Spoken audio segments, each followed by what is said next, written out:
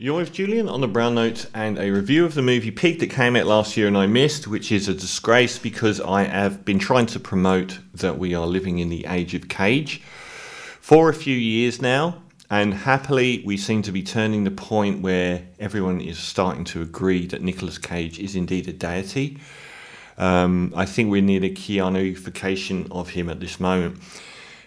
Famous for a lot of bad films, but there are a lot of really great films as well, and he seems to be in this pocket now where he might churn out some rubbish, but he's also picking up a lot of very good, more indie fare, and Pig is definitely one of the best.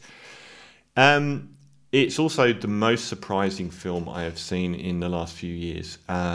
What I expected, and go into it without knowing as much as you can. If you listen to this review, you're probably going to know too much. I would switch off and I'd just say it is a really great film and go into it without knowing. So from here on in, that's going to spoil all of it. It starts as a film that you've seen a million times, and it's the first time from Michael Sarnowski. What a lot to come from this guy. First time writer, director, and Nicolas Cage is starring. With a few others, but not very many. He lives in the woods. He's one of these people that's had a terrible event in the past and is, a loner. He's got his really cute pig that he lives with, and he lives in a log cabin and he goes truffle hunting. And then the Alex Wolff comes weekly. I think the whole thing's Portland, Oregon. And he goes to the posh restaurants in Portland and sells them things like truffles. So he turns up every week to get his supply of truffles that Nicolas Cage has been getting, and Nicolas Cage doesn't speak to him. He just sort of sits there, unkempt as you can be, and looking lost and very much given up on life and the world. And pretty soon, a couple of ne'er-do-wells turn up late at night, bash Nicolas Cage over the head, and steal his pig. Bastards! So the rest of the film is him trying to get his pig back. Now, this is set up to look like it is going to be one of those John Wick style films where there's a guy and nobody last year and a million films, whereas there's a guy that lives an uneventful existence, he's messed with by criminals, and the rest of the film follows him gradually working his way up the chain because he's actually a super scary killer. And that is exactly what you think you're getting. You think you're getting that at the halfway stage of this film. You could not be more wrong. It's almost like they were trying to make a John Wick film, and then he got to the halfway stage and ran out of money. So instead crafted a series of sequences based on dialogue and acting, each that enriches everything about the film in ways that you do not see coming. So he gets Amir, this young guy with a fancy car, who's got a dad played by Adam Arkin, who's the head honcho. Adam Arkin's character is the head honcho in the restaurant dining scene in Portland, I think. And he provides everything to everyone. He's like got his finger in every pie. He's like the foodie equivalent of a gangster boss. And he doesn't like his son running around trying to start his own way in life. So Nicolas Cage and Alex Wolff arrive in Portland and dive into the restaurant scene. This is the most surprising foodie film I have ever seen. At this stage, even you encounter this underground fight club of chefs, and you still know exactly where this film's going. It's going to be a violent bloodbath at the end. Nicolas Cage will kill all of the bad guys, ending with the final boss, get his pig back, and retreat into walking lonely up the road with his pig. Everyone else is dead. Nothing of the sort happens. After that point, near the midway stage, I was thinking this film's got too much acclaim. I've seen this story. I've seen it so many times. Yeah, Nicolas Cage's incredibly committedly brooding and silent performance is great. It often visually is quite lovely, and everything sort of sounds and looks really, really good, almost dreamlike at that point because they go into the nighttime. But what happens next for the second half of the film has no relationship to it. If anything, it's like Marcel Proust.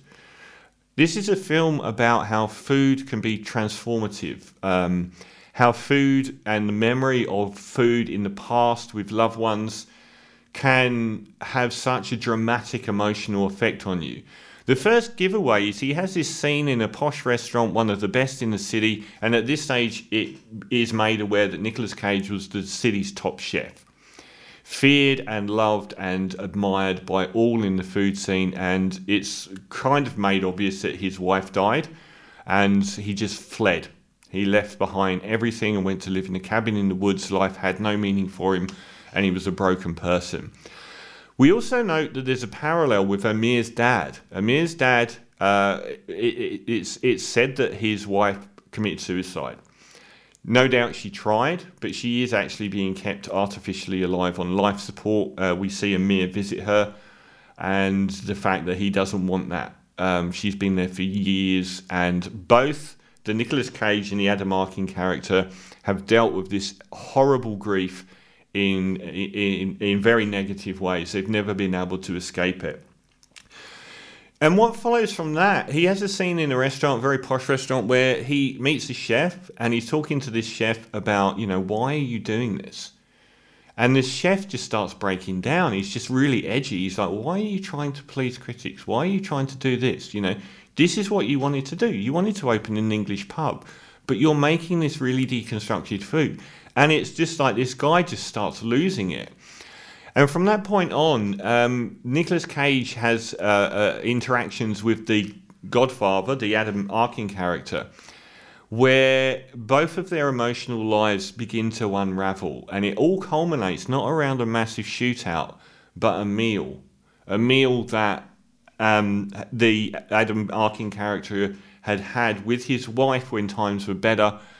And it just speaks to, in À la Recherche du Temps Perdu, where Marcel Proust talks about the Madeleine, dipping the Madeleine and eating it, and it recalling thousands of pages of his memories from when he was in his past. And here it talks about the transformative effect that a memorable meal can have on you, even remembering back to it.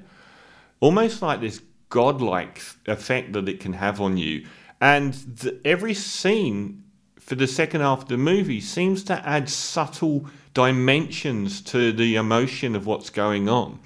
And it ends in a place that is transformative, because Nicolas Cage, even though he goes through a little bit of personal hell, seems to have turned towards the light by the end of the film. So I thought this was wonderful. I didn't expect it. I'm sorry that I've ruined it by reviewing it. So I wish you'd turned it off at the start, but still you may not even expect it watching the film. But it is a beautiful lyrical film, slight flaws. I thought that when it got to the halfway point and I was still expecting this John Wick thing, this underground world of Fight Club and all the chefs and everything else, almost deserved its own movie. It was just really interesting, but it didn't really fit with anything else. It just sort of arrived and went away. But these are quibbles. Overall, it's a very short film, and Nicolas Cage is magnificent. He's not a sympathetic man, and he doesn't ask for sympathy. And any emotion in it is very hard-earned and well-deserved. And it sticks with you afterwards and makes you happy, even though it's a monumentally depressing piece of film. It does make you feel happy. It makes you feel like his character is coming back towards the light. Very sad final scene. So Pig, a wonderful film. Another chalk on the board for Nicolas Cage not making terrible films and being a brilliant actor. So 8.5 out of 10 for Pig.